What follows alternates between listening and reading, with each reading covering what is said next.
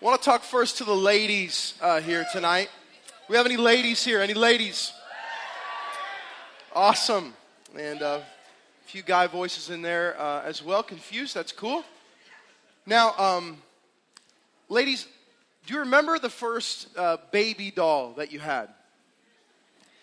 And I recognize when asking that question that there's multiple generations here, which means there have been multiple generations of baby dolls. And I would put them into one of two categories. The kind of baby dolls that can go number two, and the kind of baby dolls that don't, right?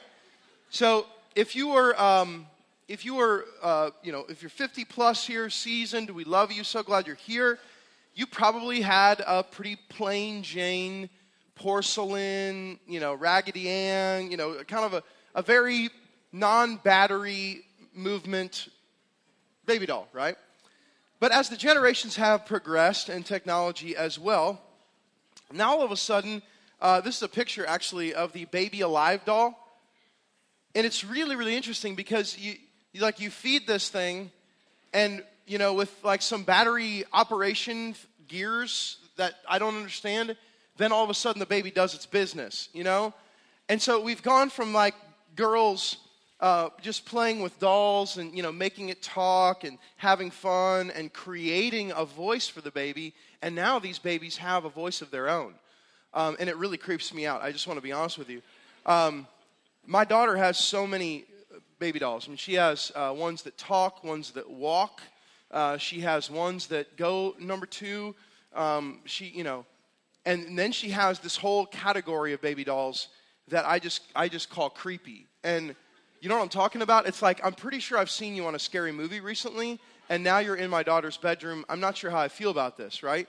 Now, I've been thinking the last few days about the psychology of why girls, in particular, play with baby dolls, and boys don't seem to be drawn to that, okay? Is it because we've culturally shaped them that way? Is it because they come out of the womb wishing upon themselves a baby doll? We'd all agree boys are very different, okay? Boys, their definition of a baby doll, in my day, was a G.I. Joe, okay?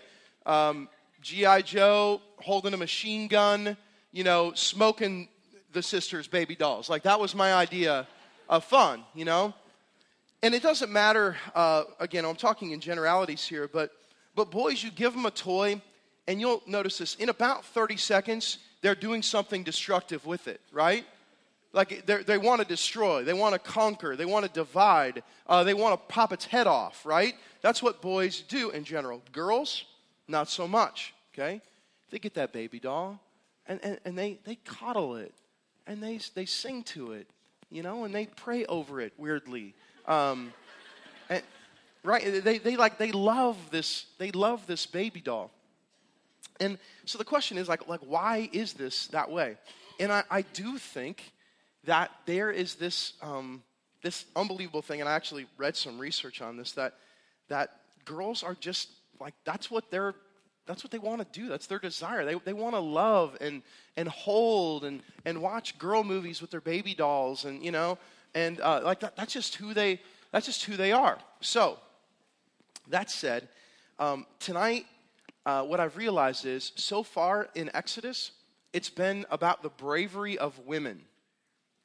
Okay? Like, if you remember last week, we had some midwives that were incredibly brave. They looked at Pharaoh and they were like, I know you said to kill these babies that are being born on 2 stones. Remember that? But no, we're not going to do that.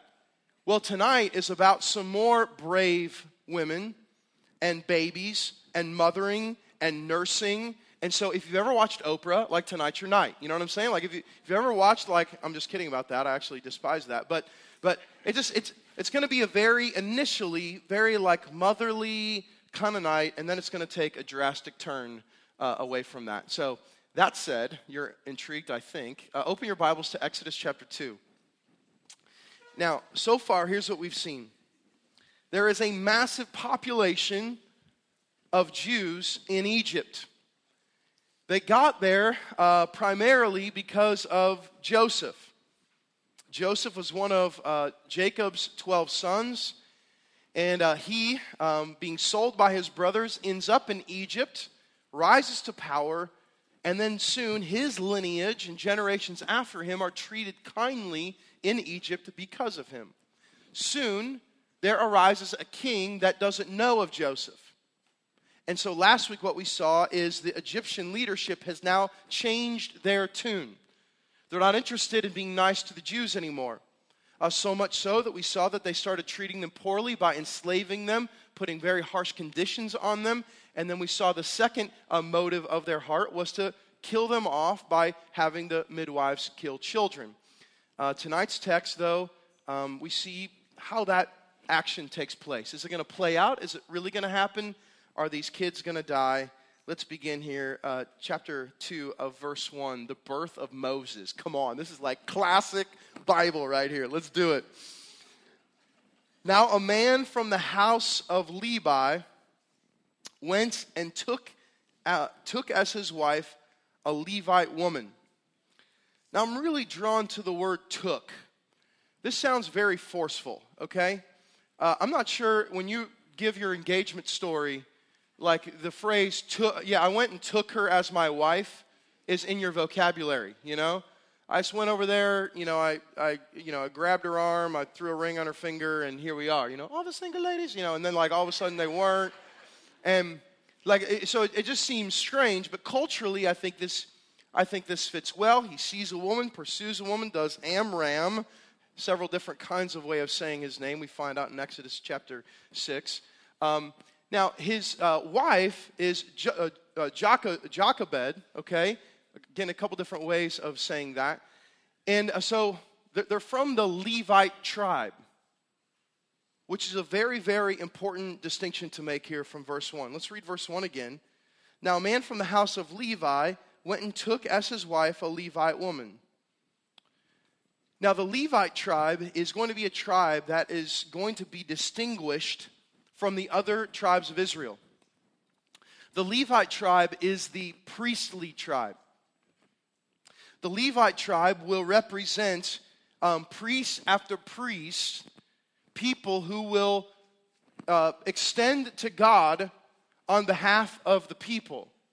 And so very interestingly enough, this baby, which we'll find out in verse 10, is named Moses, comes from the Levite tribe. Verse 2. The woman conceived, and by the way, hold on a second. Now, I did as much research as I could here, and I couldn't nail it down specifically. But many commentators think that Moses' mom at this point is like really, really old, like beyond Sarah old at having this child, okay? I even saw one commentator who said she's 176, okay? Which explains, if that's the case, at least plus 100, that it seems like they get married and then they conceive, right? So you get this image of they get married and then she's like, look, I'm not getting any younger. I'm like 176 here. Like, can we have some kids? But Moses isn't the firstborn, which we'll also see as this story of Exodus goes on. Now, this motherly chapter gets really interesting here in the middle of verse 2. And when she saw that he was a fine child, she hid him 3 months. Now, you've went to the hospital and you visited babies before, okay? I'm pretty sure there's no one in here who has not done that. You're in the elevator and you're really excited, and you get up to the room, okay? And out comes this proud daddy and this, most generally the woman still laying, on the bed. And sure enough, you get a chance to hold this child. You're looking at it in the eyes. And no one lie. There have been times, not about your own, there have been times where you've looked and you've said, wow. Not so much. Like that child, I'm not sure what happened, okay? Like, I pray things change, okay? But not off to a great start, okay? Now, you're laughing because it's true and you've done it. 100%. Every single one of us. Or you've gotten in the car with your spouse. Come on now. And some of the first words out of your spouse's mouth, namely women, right? Man, is that child okay, But in the room, it's the cutest kid ever. Have you ever heard someone say, like, this child got beat with an ugly stick in the room? No. No. In the room, it's like, this is the most beautiful baby ever. Like, and you're snapping pictures, mostly so you can show your friends later, like, look at this kid, you know? But Moses' mom sees that Moses is fine. So the question is, what does this mean? And the question is, because the writer of Exodus makes the distinction, does that mean if the baby wasn't fine that she was going to be okay killing him? That's the decree. Okay, the decree from Pharaoh is babies die. Baby boys die. So if the baby wasn't fine, then what was she going to do? Well, we can't answer that question. I'm not sure. But we can define the word fine here. It means literally healthy. Okay, this isn't the baby came out looking like Fabio. This is just the baby was healthy. The baby seemed strong. Digging further, I was looking at the mortality rates of babies at 1500 BC.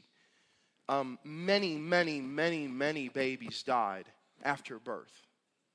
Okay, just by natural causes, not having, the technology that we do today. So it's also possible that this baby then survives the first whatever it is, few days, and she's like, okay, like this is going to be a good child. Well, the end of verse 2 says that she hides him for 3 months. And for those of you that have children, you understand. For those of you that have children that weren't or aren't colicky, a little bit different story in that situation. But the first 3 months are some of the easiest period of child rearing, in my opinion. Okay, again, I didn't nurse a child. Okay, so in my humble opinion, those are some of the easy months. Even if you're up late, because especially when you just have one, there's no other riffraff that's demanding your time. When you have one, I slept more. It seemed because like when the baby is taking a nap in the afternoon, like you have an excuse to take a nap, right? You're like, well, the baby's sleeping. I guess, might as well cuddle up next to, and so in the first 3 months, it's kind of easy to hide the child. Not a lot going on. They're eating a lot. Things are happening naturally. They're beginning to grow. But then after 3 months, if your child is like Moses, things begin to take a turn. When she could hide him no longer, kid starts crying, okay? Teeth start coming in. I don't know is that right? Is that right chronologically? Teeth and... When do teeth start coming in child's gums? 6 months, so don't just erase that comment. She couldn't hide him, that's the point. When she could hide him no longer, she took for him a basket made of bulrushes and daubed it in bitumen and pitch. She put the child in it and placed it among the reeds by the riverbank, which we come to find out is the Nile. Now, this is interesting. Should we go with the Ten Commandments portrayal of the basket? Here's what the Ten Commandments portrayal is. Cue the picture there. Okay, that's straight from the movie. That's a movie shot. So was that the basket? So then having fun, I started Googling Moses' basket. Funny enough, people are trying to profit from this. Check this out. There's such a thing called a Moses basket or baby crib now that people sell, right? And upon further digging, then people are trying to sell this, which that I would buy for me. You know what I'm saying? Like, if I could sleep in that, that looks like a heavenly pillow of, that's like angel's wings. Like, just throw a diaper on me and an angel wing and I'm good to go, Now, we have to wrestle with the implications. Please take that down, Andrew. We have to wrestle with the implications of this. You're a mom, okay? After 3 months, you can't hide your baby. You fashion a wicker basket, for lack of a better term. Interestingly enough, the word basket here only shows up in one other section of Scripture. Any guesses? Any guesses? Genesis chapter 6 through Genesis chapter 9, which is the story of what? The story of Noah and the ark. The same Hebrew word for basket here means ark. Pretty sure it wasn't pretty sure this wasn't a 3-story zoo, right? But a very smaller version, same word. Only time in the Old Testament that it shows up. So, she fashions this. She knows the decree of Pharaoh. Could you imagine, just for a second, putting your baby, 3 months old, You sang to this kid. You've prayed with this kid. You feel connected with this child. As a mother, she's feeding this child. She's keeping this child alive. And because of the decree of Pharaoh, you place it in a basket, and you go up in the reeds of the Nile, and you set it in. Okay. Now, just for a second, could you just imagine that? Imagine the thoughts that would be going through your mind. Imagine the thoughts that you'd be feeling. Imagine the emotions.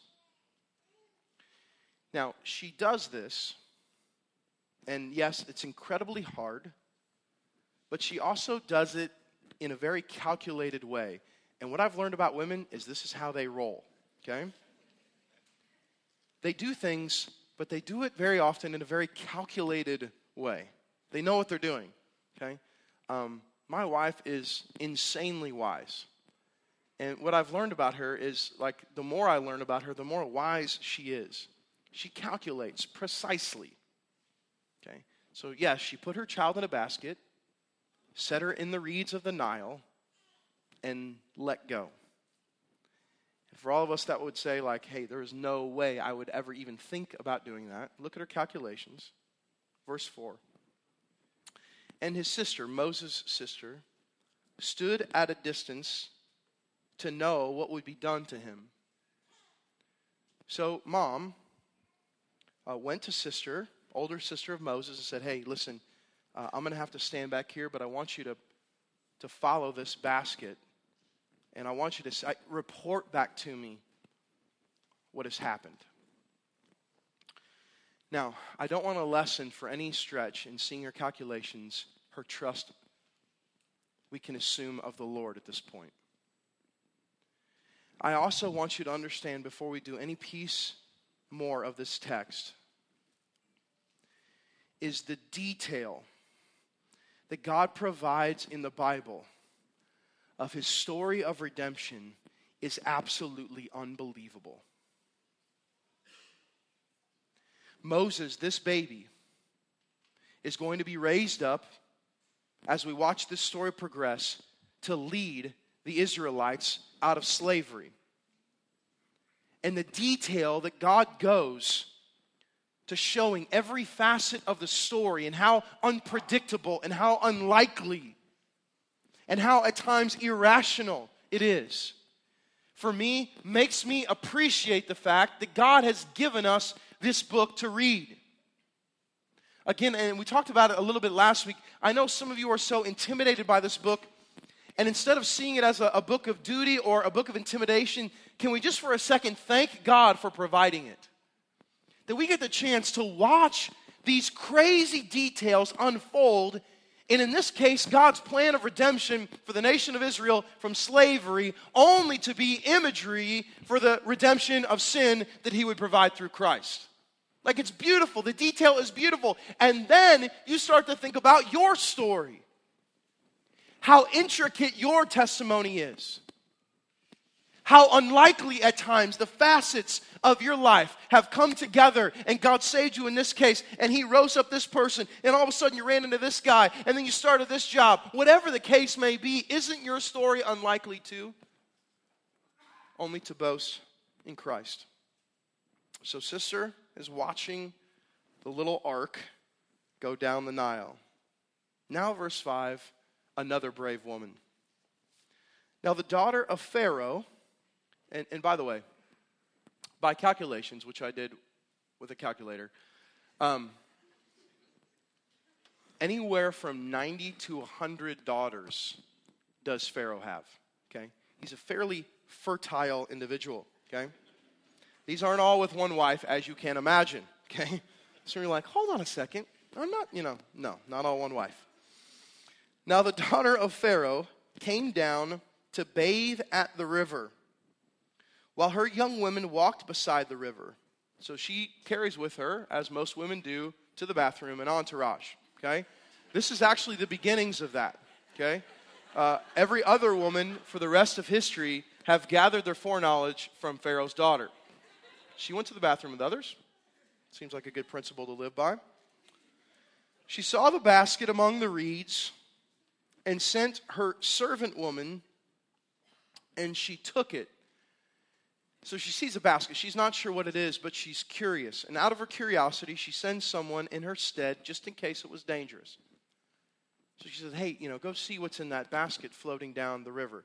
Now, this brings out a whole other point to Moses' mom's drop of the basket. It means not only did she calculate in her setting of the basket and watching and having her daughter watch the basket, but she also set it most probably in the path, in the flow, in the stream of what she could see Egyptian women, or the palace even potentially.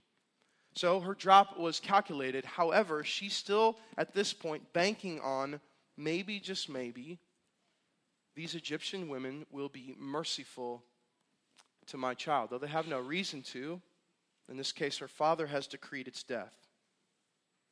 When she opened it, verse 6, she saw the child, and behold, the baby was crying.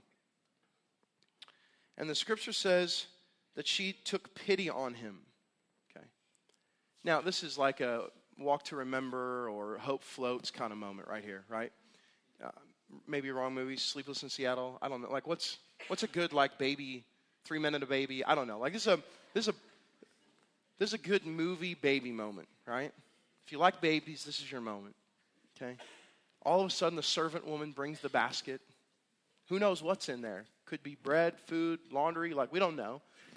She opens it up, and there's a crying child. Now, the interesting thing is, the scripture says that she took pity. We know this for sure. Pharaoh's daughter is not a fear of God. Okay.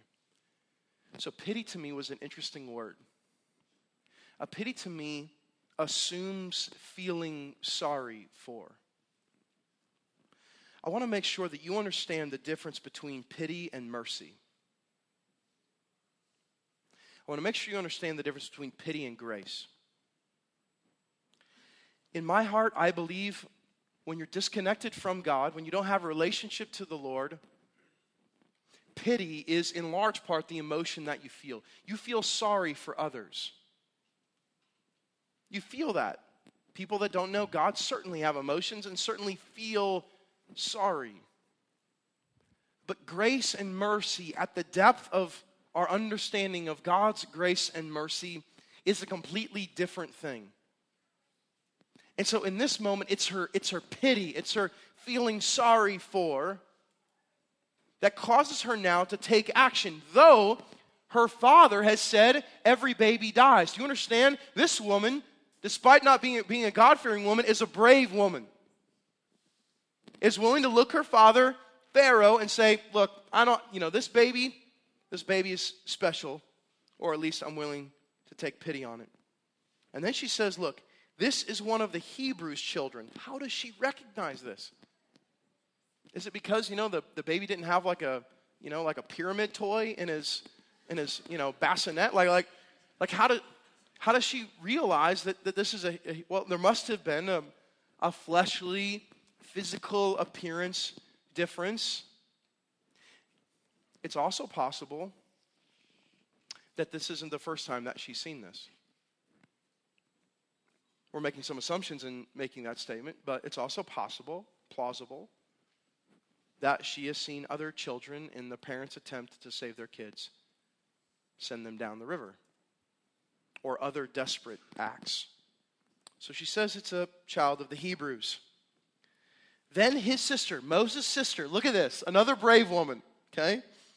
Then his sister said to Pharaoh's daughter, and this is just strange to me, okay? So the sister's like over in the reeds, okay? And all weeds would have worked, that's the typical lineage, but actually it's reeds. So anyway, kind of fun, right? So she's over in the reeds. And so she sees all this taking place, and somehow she has the wherewithal to approach Pharaoh's daughter. And then she throws down this idea. Shall I go and call you a nurse from the Hebrew women to nurse the child for you? Like, that's their first conversation. Not, hi, how are you? Nice child here. It's like, hey, you want me to go find someone to nurse that kid? Right?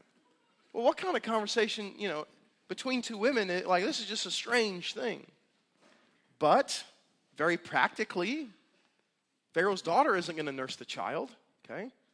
And so she comes up with a very incredible and improbable solution. And look at verse 8. And Pharaoh's daughter said to her, "Go." So the girl went and called the child's mother. Now this is just an unbelievable story, right? Mom drops the basket. Basket with the baby going down the Nile. Pharaoh's daughter, who's supposed to kill the child, sends her servant to get the basket. Daughter comes over to Pharaoh's daughter. We should have someone nurse that. Now the child is going to be taken back to its original birth mother. Are you kidding me? Right. Who can write this stuff? And I say only the Lord.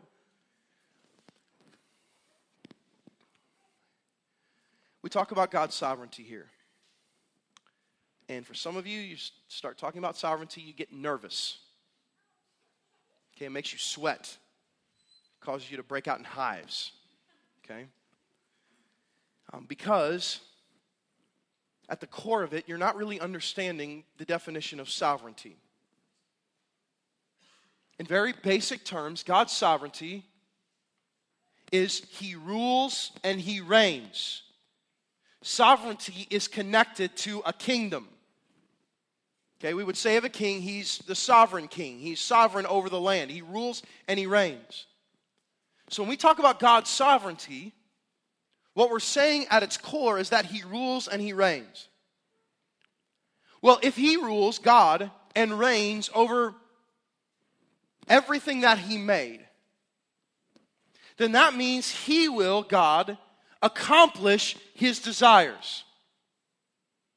Now, people struggle with this. People say, well, didn't man infringe on God's plan? If that were true, then Jesus was an afterthought.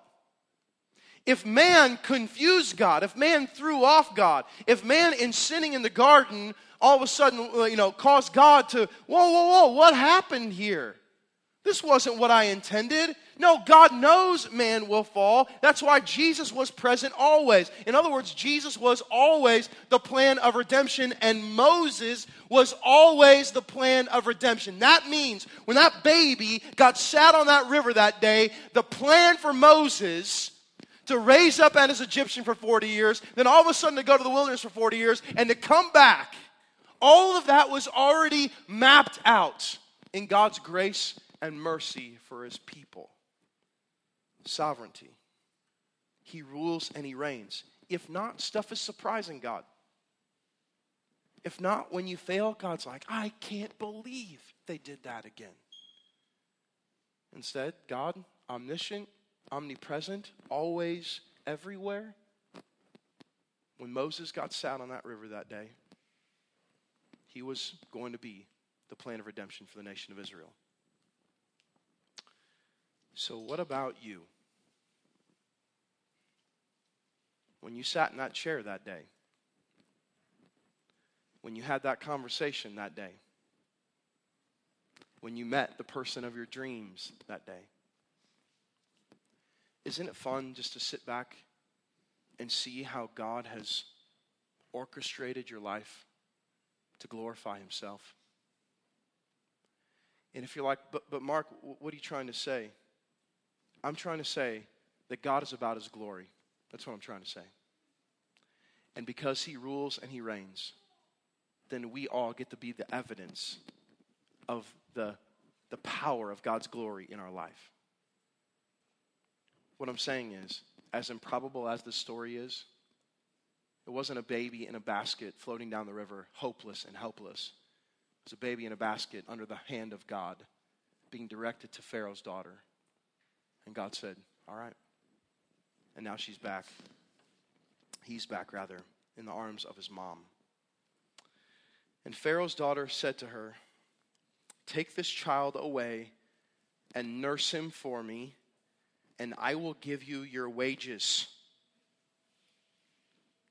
Some of your women are fairly jealous at this point, right? Let's just call it what it is. Like, hold on a second. So it's a biblical principle to get paid to nurse. Right?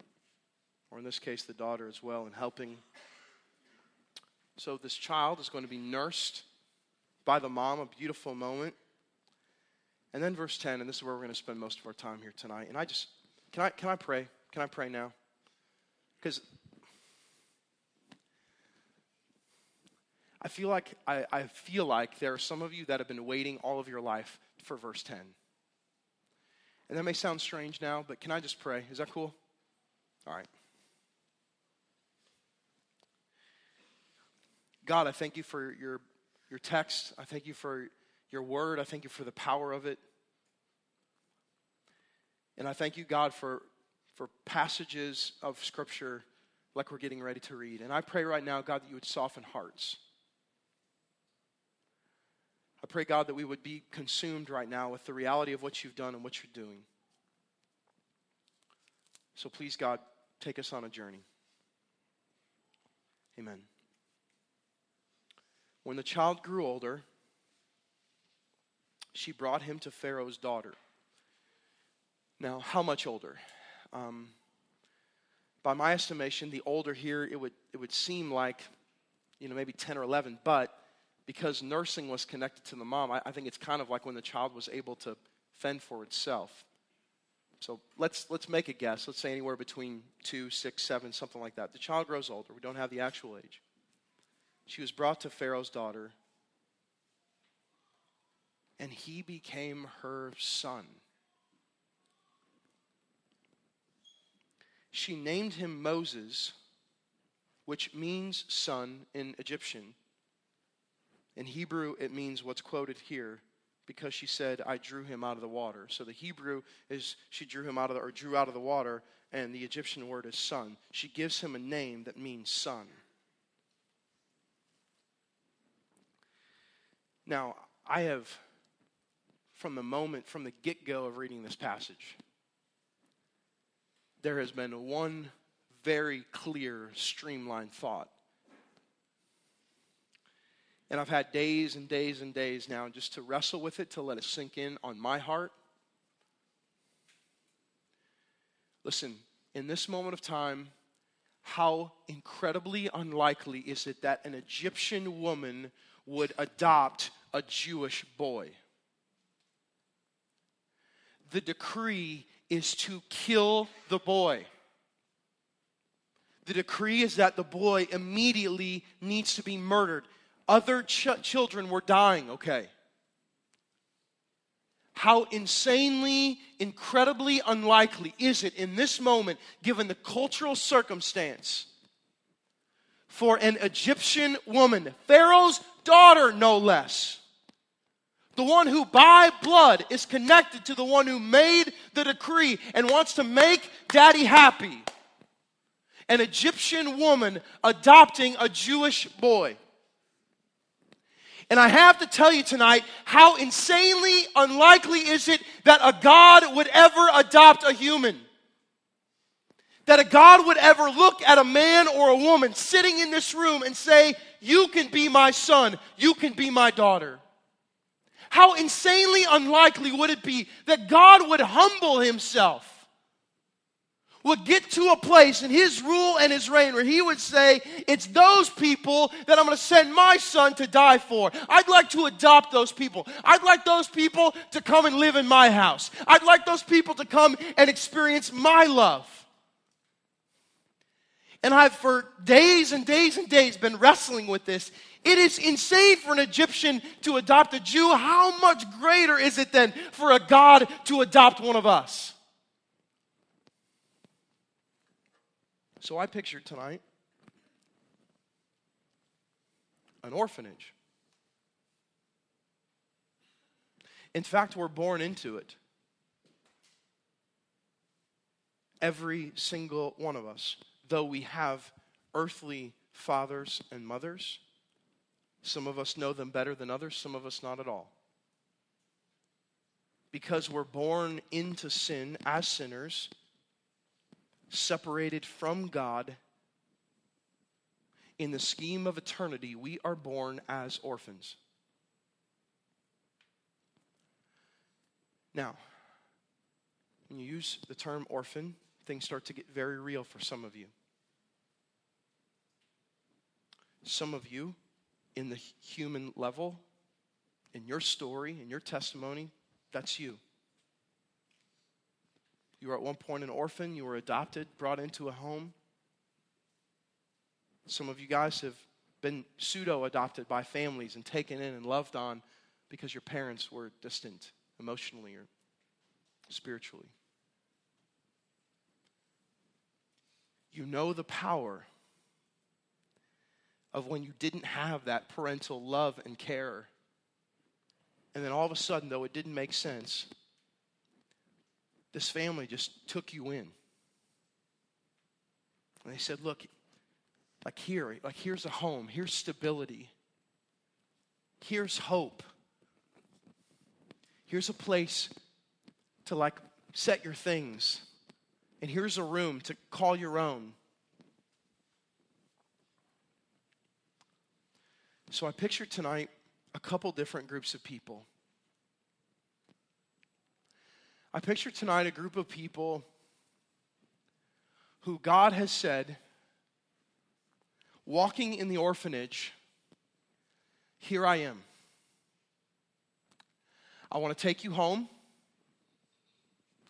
I want to redeem your life. I want you to come stay with me. My motive is love. I have no reason to do this for my gain for you. You have nothing to offer me. Your wages, you're not going to work for your wages. You're not going to pay me rent. None of that. In fact, all of your rent's already been paid. So I just want you to come with me. And there's a group of people who, whether tonight is your first time ever hearing it or for years and years and years, you spent 20, 25 years in the orphanage waiting for someone to come along and to say, now you're my son, now you're my daughter. And over, you've looked at God and you said, no. No. Everything you wanted in your heart was to be loved. Everything in your heart that you ever desired was to be cared for, to be nurtured, to have a place of your own, to feel like you were living in stable ground, to know there was going to be food on the table. And God has said, here I am. I've come. It's time now. Let's be together. Let's be in communion. Let's be in relationship. You can be in intimate connection with me. I'm the sovereign God. I rule and reign over it all. And you can have me. And yet, over and over and over, for years and years and years, you have said, I'd rather live as an orphan. And what I'm wondering is tonight, is it possible that tonight you say no more? Is it possible that tonight you say, I don't want to be alone anymore? Mark, you're telling me I can be adopted into God's family, loved, like one of his? Yes, that's what I'm saying. The Bible says, believe in your heart and confess with your mouth, and you will be saved. It's trusting that when you leave that orphanage, as it were, of sin, that he's got something better for you. It's trusting that what he did for you was real and life-changing and significant. Here's what Romans 8 says. For you did not receive the spirit of slavery to fall back into fear. When you have been adopted by God through Jesus, you haven't been adopted to then fearing loneliness again, to then fearing sin like you did before. You're adopted into something. You have received the spirit of adoption as sons, by whom we cry, and I love what Paul says here, Abba, Father. In other words, the church, the gathering of believers, is a gathering of former orphans who are coming together to say, Abba, Father, thank you, God. You pulled us out. You've given us a home. You've given us life. You've given us love. You've been merciful and gracious. You brought us home, though you shouldn't have. I know it's unlikely that you would adopt me, that you would take me in all my sin, in all my wretchedness, but you have done it. And I know some of you for years and years and years said, He will not do that. My earthly father didn't. People have denied me all my life. There's no way God will receive me as a son or a daughter and take it from a son of His. And many other of those who have been adopted in the kingdom of God, I am a wretch, but through Him, an heir, a son. I'm no longer in the orphanage of sin, my friends. I am now an heir to the kingdom of God through Christ. And so now you have the chance to live like that, in light of that, because of that, and for the glory of the one who's pulled you out.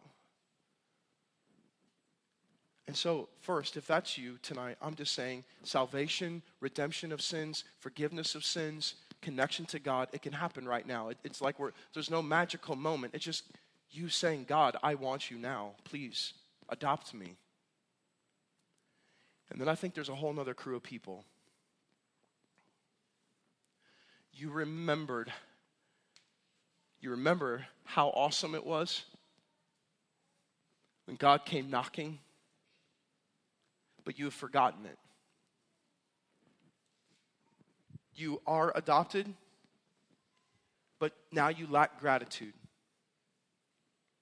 He's not asking that you pay your wages, but you're like the 9 lepers who were healed and went away ungrateful. You've forgotten what He's pulled you out of. You've forgotten that you were in a random basket, in a random river, and all of a sudden a random person, and then pretty soon God's brought you to this room. I'm saying tonight, there is an opportunity for us to awaken our hearts in gratitude because of being adopted sons and daughters. And so let me remind you then that the adoption, the orphanage that you've left, the parent in God that you have, the Savior in God that you have, to say He's the father to the fatherless is an understatement.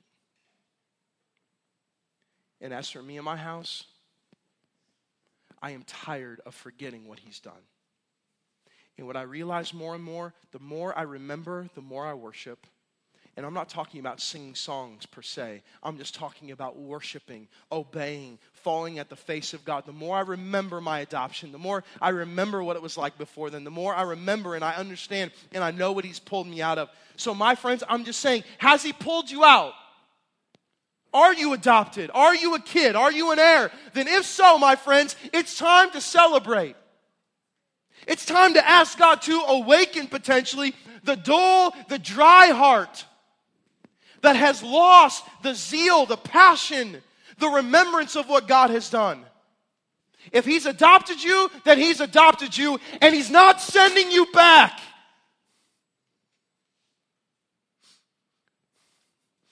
He's not sending you back. So let's celebrate that God tonight. What I picture here tonight is a whole bunch of orphans coming to the table to say thank you, God. What I picture here tonight is a room full of people that take a piece of the bread and they dip it in the cup in remembrance of an amazing Father. What I picture here tonight is a room full of former orphans who are just broken in gratitude. And what I also picture here tonight is people who have never taken this meal before, who tonight, it's time. Communion is for believers. And you've never taken this meal, you've always felt too ashamed, you've always felt too sinful, you've always, in your trust of the Lord tonight, please come and join this meal. Embrace the salvation that's yours in Christ. God, I ask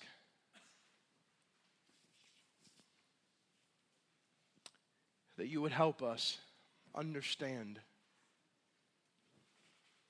just for a moment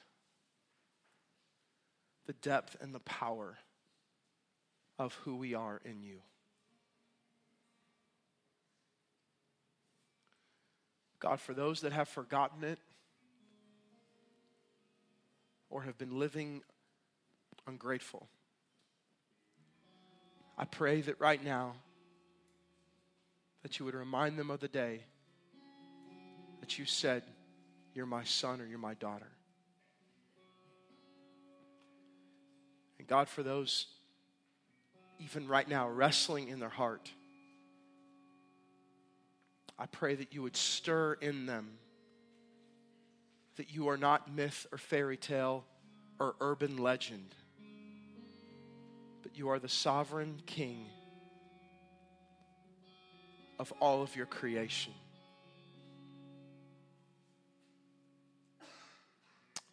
So I want to invite you here tonight, former orphans who are now connected to God, to thank your Father. Respond when you're ready.